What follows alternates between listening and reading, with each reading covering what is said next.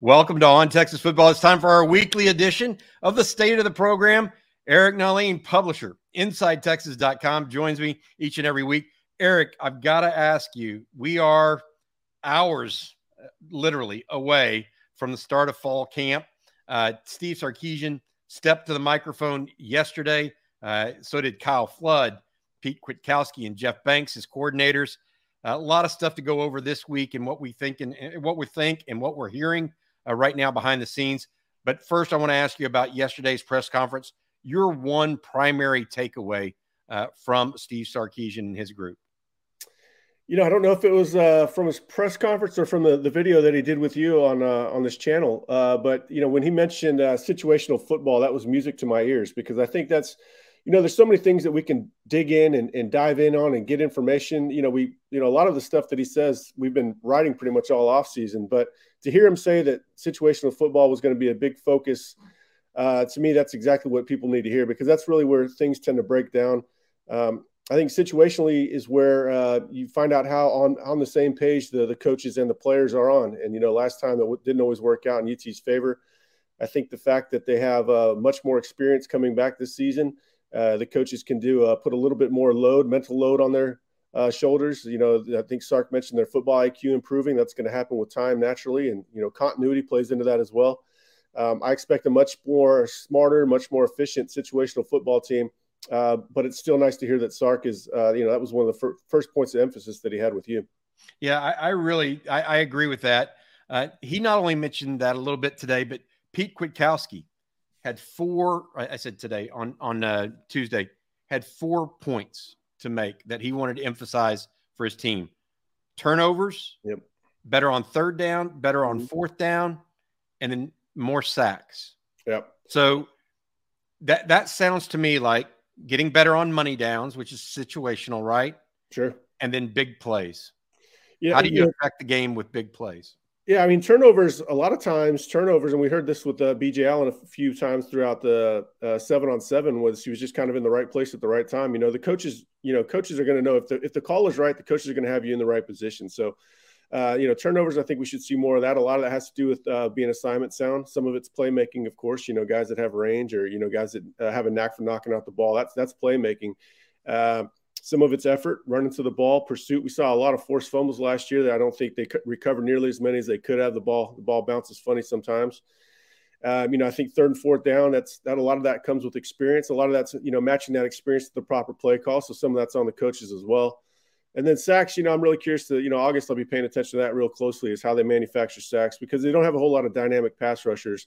But that experience allows you to get a little more exotic up front. You're going to trust your secondary guys to cover the offense. That's going to free up somebody to come running. Kwiatkowski also mentioned the fact that, if you're sending only 4, you're outnumbered somewhere, and then everybody else is manned up. So you have to bring numbers to sort of get advantageous players in advantageous positions. So, I think experience allows you to do more. So that they're, I think they're going to improve in all 4 of those aspects through a number of different reasons, but a big driving factor is experience. Speaking with Eric Nahlin, publisher, InsideTexas.com. Eric, I'm going to ask you what you're going to be looking for later today at practice. But first, I want to say thank you to our sponsor. The State of the Program each and every week is brought to you by Adam Lowy of the Lowy Law Firm. If you've been injured in a car wreck or on the job, Adam's been helping injured Texans for decades. Give him a shout, 512-280-0800, or visit LowyLawFirm.com for a free consultation today. That's 512-280-0800. Eric, your thoughts on what we're looking for later today when the Longhorns hit the field at Denny's practice fields? It's not going to matter quite as much because we're not going to see him doing any live work. But, I'll be watching Quinn's footwork quite a bit, just making sure the mechanics are on point. I expect him to be very sharp. He's not under any duress or anything like that. But you just want to see evidence of him, dropping back, being comfortable, having good timing with his receivers. I'm sure we'll be able to see some of that. Isaiah Neyor, of course, I think everybody's going to have eyes on him. People are going to want to get the first video of him out there running. By all accounts, he's looking really good. We'll see if he's in it. Well, it's probably too early. They're not going to be in full pads tomorrow. I doubt it. But I wonder if he's in a green non-contact jersey, if that's going to tell us something going forward. That's two of my main takeaways. But, you're always looking to see who progressed their body. I think I remember when many of us were at spring, and we were kind of looking at each other like, man, these guys look really good. Ethan Burke is somebody I want to look at just to see if he looks any stronger. So I think a big point of emphasis for him is to add strength so he can hold up against the run. I think we feel pretty confident about him as a pass rusher. But, he's going to have that. He's going to be tested as a run defender quite a bit this year. So overall, you want to see any gains in strength and conditioning across the board. And then, we'll look at rotations too, how they're rotating guys at edge is kind of curious to me. They, Kwiatkowski in his press conference mentioned about, 5 guys that might get a chance at Buck, but that just tells you that they don't have a clear answer there yet outside of maybe Burke. So rotations are something else I'll look at. Interesting. On Tuesday also, they failed to mention both Steve Sarkisian and Kyle Flood failed to mention Savion Red at running back. We're going to be on the lookout for whether or not Red is even at practice on Wednesday, but we'll see. They may not have just mentioned him as a possible starter. We're going to wait and see. There have been some concerns that there might be more to that, but we're going to have to wait and see. Eric, going back to another thing that was talked about, you talk about players, independent players that were mentioned as good off-season guys from those from the press conferences on Tuesday. A couple guys come top of mind to me. Terrence Brooks at corner. Hayden Conner was mentioned specifically by Kyle Flood as just transforming his body. And then I'll tell you another one. Steve Sarkisian mentioned Jalen Catalon being healthy. Those 3 guys, those are 3 pretty interesting guys.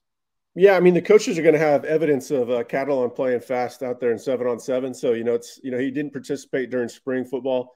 He got a lot of mental reps, but, the guy assimilated from day one. So, I mean, they were excited. He proved his experience right out of the gates. He took learning the new terminology and playbook very seriously. Now in 7-on-7, they get to see him run around. So they're very excited to have him out there. Terrence Brooks, you wrote about him maybe a week or 2 ago. I've been mentioning him quite a bit. It looks like he's going to be a starter at field corner. He had a very good offseason. Sometimes it's just, he came in highly rated. He had some experience ahead of him, came on later, and he's really continued to progress throughout the offseason. So I expect him to be I think he's going to be the starter. He's the best combination of size and speed they have at the position. Some guys might be bigger like Ryan Watts. Some guys might be faster, but as a pure combo, he's got it. Obviously, he's got the pedigree as well. And then Hayden Conner, man, I think Neto's been good for him. That you talk about competition. We always expect for that competition to work as far as the younger guys improving and overcoming the older guys. But those older guys are improving as well. And Hayden's a guy that I've known since he was quite young. And I've seen him fluctuate quite a bit from being really athletic and looking almost like a tight end to being a little doughy in the midsection and maybe losing some of that athleticism. But, we've written about a number of times that he's slimmed up a little bit. He's worked on his flexibility and footwork quite a bit. That's another guy that we'll probably want to get our eyes on pretty quick. I think he's got a good chance to have a strong year. Let me ask you this question. It's a little odd one, but something that I picked up on Tuesday. Keelan Robinson was discussed at running back. Yeah. And he's kind of the forgotten man, right? Because he's not an every down back. But to the point of let's say this the right way, to the point of Kyle Flood on Tuesday talking about him is, hey, look, the thing about Keelan Robinson, he scores a lot of touchdowns. Yeah. You want to get those guys the ball in their hands more, the people that score touchdowns. Texas has guys now, Xavier Worthy, Jonathan Brooks scored a lot of touchdowns for the amount of carries he had. Keelan Robinson, A.D. Mitchell is a touchdown scorer. Texas is starting to have some touchdown scores on offense, in my opinion. You agree with that? JT Sanders. Yeah, I was about to say Jatavian was also highlighted for his 50-50 ability. He had a big touchdown on 7-on-7 not too long ago when they were winning 2-minute drill. Some of that situational football that we were talking about. Yeah, they have a lot of guys. Keelan, I think, is going to get, I don't know how many touchdowns he's going to have, but his touchdown per touches is probably going to be a pretty high ratio. He's not going to be a guy that probably hits it on a off-tackle run. I think he's probably going to be someone that does it on a gadget play or a screen pass or a throwback or something like that to just get him in space. All he really needs is a crack because everything's a punt return to him after he finds a little bit of space. He might be the fastest running back. It's either him or Jaden Blue. Jaden Blue, I think, is going to factor into some of the same plays that Keelan Robinson gets as well. But they also mentioned Keelan quite a bit on special teams. Jeff Banks couldn't stop gushing about him. When we heard speculation that he might leave the program via the portal, special teams was the first thing that came to my mind. He's the dynamo on special teams, extremely quick off the ball to go for the punt block, and he's an aggressive little guy. Here's the thing that Jeff Banks really highlighted about him. By the end of the last year, teams were arranging their punt protection up to oppose him. Yeah. And so they need somebody else to step up on the other side right now. I think Jameson benefited from that at one point as well. You're going to overload, stop Keelan. It's going to open the door for somebody else. That was the theme of yesterday was the special teams talk. They mentioned Keaton Crawford. Derek Williams is probably going to get a look. Keelan Robinson, we already know. They've got a lot of animals that are super fast and super physical. You're going to want to see – I'm hoping that teams want to bring the ball out this year. But then they also said Will Stone was kicking the ball out of the end zone a lot too. So, yeah, I mean, it's interesting. All right, Eric, it's come to that point. We're in this situation where literally hours away from fall camp. I have to ask you your big projections right now. What do you think? I know you're not going to let me get all this August information. No, we got to wait. You got to wait, and we'll play. That'll play out over time. But some big thoughts from you on this Texas football team and where you think they're headed right now, offense, defense, et cetera. Any particular positions that you're thinking you have that you think have some pretty strong thoughts on, I guess. Another day is here, and you're ready for it. What to wear? Check. Breakfast, lunch, and dinner? Check. Planning for what's next and how to save for it? That's where Bank of America can help. For your financial to-dos, Bank of America has experts ready to help get you closer to your goals. Get started at one of our local financial centers or 24/7 in our mobile banking app. Find a location near you at bankofamerica.com/talktous. What would you like the power to do? Mobile banking requires downloading the app and is only available for select devices. Message and data rates may apply. Bank of America NA, member FDIC. Seeking the truth never gets old. Introducing June's Journey, the free-to-play mobile game that will immerse you in a thrilling murder mystery. Join June Parker as she uncovers hidden objects and clues to solve her sister's death in a beautifully illustrated world set in the Roaring '20s. With new chapters added every week, the excitement never ends. Download June's Journey now on your Android or iOS device or play on PC through Facebook Games. Well, I'm going to write something in the morning about zero-sum. Football has been sort of made Texas football very hard to cover in the past, and 2021 was a good example of that, where we had what we thought was going to be a pretty good defensive tackle group based on August practice reports, but it turns out they were just going up against an inferior offensive line, and the offensive line wasn't very good either. What we have at our disposal now is the knowledge that the wide receivers are very good and the cornerbacks are pretty good. So if the wide receivers get the cornerbacks one day, it's not because the cornerbacks weren't good, it's because the wide receivers were good. I think we're going to have some of that play with the interior defensive line. Again, we know the interior defensive line is going to be good this year. So if the offensive line has a good day, we know that wasn't because they're just going up against immature or inexperienced players. We know that they're earning it the hard way. If we hear Barron Sorrell had a good day and he was going against the ones, that's a very good sign for Barron Sorrell going forward because he's playing against very good tackles. So, I'm more excited about covering this team because we have. I think we're going to have more of a true read than what we've had in the past because we know what quality they have in certain positions. Speaking with Eric Nahlin, publisher of Inside Texas, right now you can get Inside Texas 1 month for just $1. That's 1 month for $1 of InsideTexas.com. You're not going to get that anywhere else right now, anywhere in the best content out there. For sure. Eric, my thoughts right now as Texas goes forward. I feel like this is the best Texas team on paper in a decade. I'd like to get your thoughts on that. Do you think that this Texas team is that good? Are they as good as the 2018 team that beat Georgia in the Sugar Bowl? I think, they're going to be better than that. That was kind of a one-trick pony offense. Was heavily reliant on Ehlinger. I think that this offense has a whole lot more firepower than that. The defense has a lot of experience. That was a pretty good defense, actually, in 2018. They had some players on it. But I don't think they had the greatest coordination, that Georgia game was more of an outlier. That defense or that team set up very well for Todd Orlando to shut down. I think the spread offenses definitely gave him some trouble. I really like the continuity, the experience, the talent level. This is probably going to be the best team I've covered since I've been at Inside Texas since I think the end of 2011. So, I'm as excited. I might not be coming across as excited, but that's because, we've all had the rug pulled out from under us a time or two. But, it's easy to get excited about this team. It's not just the players, the culture that Steve Sarkisian has mentioned. That resonates with what I hear as well. There's just so many leading indicators in their favor, and that's just the internals are good. The externals are in their favor as well, where the league is sort of down. OU's not going to be all that great. The record might be okay, but they're not going to be a good team. Iowa State just lost their quarterback today, or is probably going to lose their quarterback. Texas is going to be a thorn. Kansas is a little dangerous. Kansas State is a little dangerous, but the league is not as good as it was last year. While Texas should be considerably better.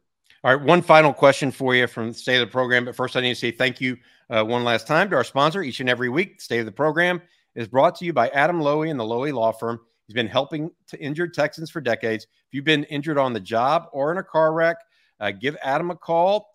Be entitled to some compensation. 512-280-0800 or reach him at loweylawfirm.com and reach out to him for a free consultation today. We appreciate Adam and his work with us on the State of the Program. Eric, I'll see you later today on the practice field. Steve Sarkisian, all the guys on offense, all the guys on defense. If there's anything that you think we need to be looking for, you mentioned Quinn Ewers' feet and footwork, Jalen Catalon's health, Isaiah Nayor's health. Any particular rotation you're looking at, like a cornerback, possibly offensive line on the interior, now that Cole Hudson is expected to be full go, as well as DJ Campbell, things like that? Yeah, I was about to say Campbell and Hudson for sure. I think, they mentioned today yesterday that they're going to work Hudson at center with Connor Robertson. I think that makes sense because they already know that they're going to try to get Campbell some looks as well. So they might as well get Hudson cross-training with center. But I do want to see how those initial, when they initially roll out in drills, if it's Hudson first or Campbell first, that could be quite telling. That's definitely one to watch. That's really the only one on the offensive line I think is really under competition, a real competition right now. Obviously, Neto is going to push Hayden, but we expect Hayden to have a really good August. So that one, not so much.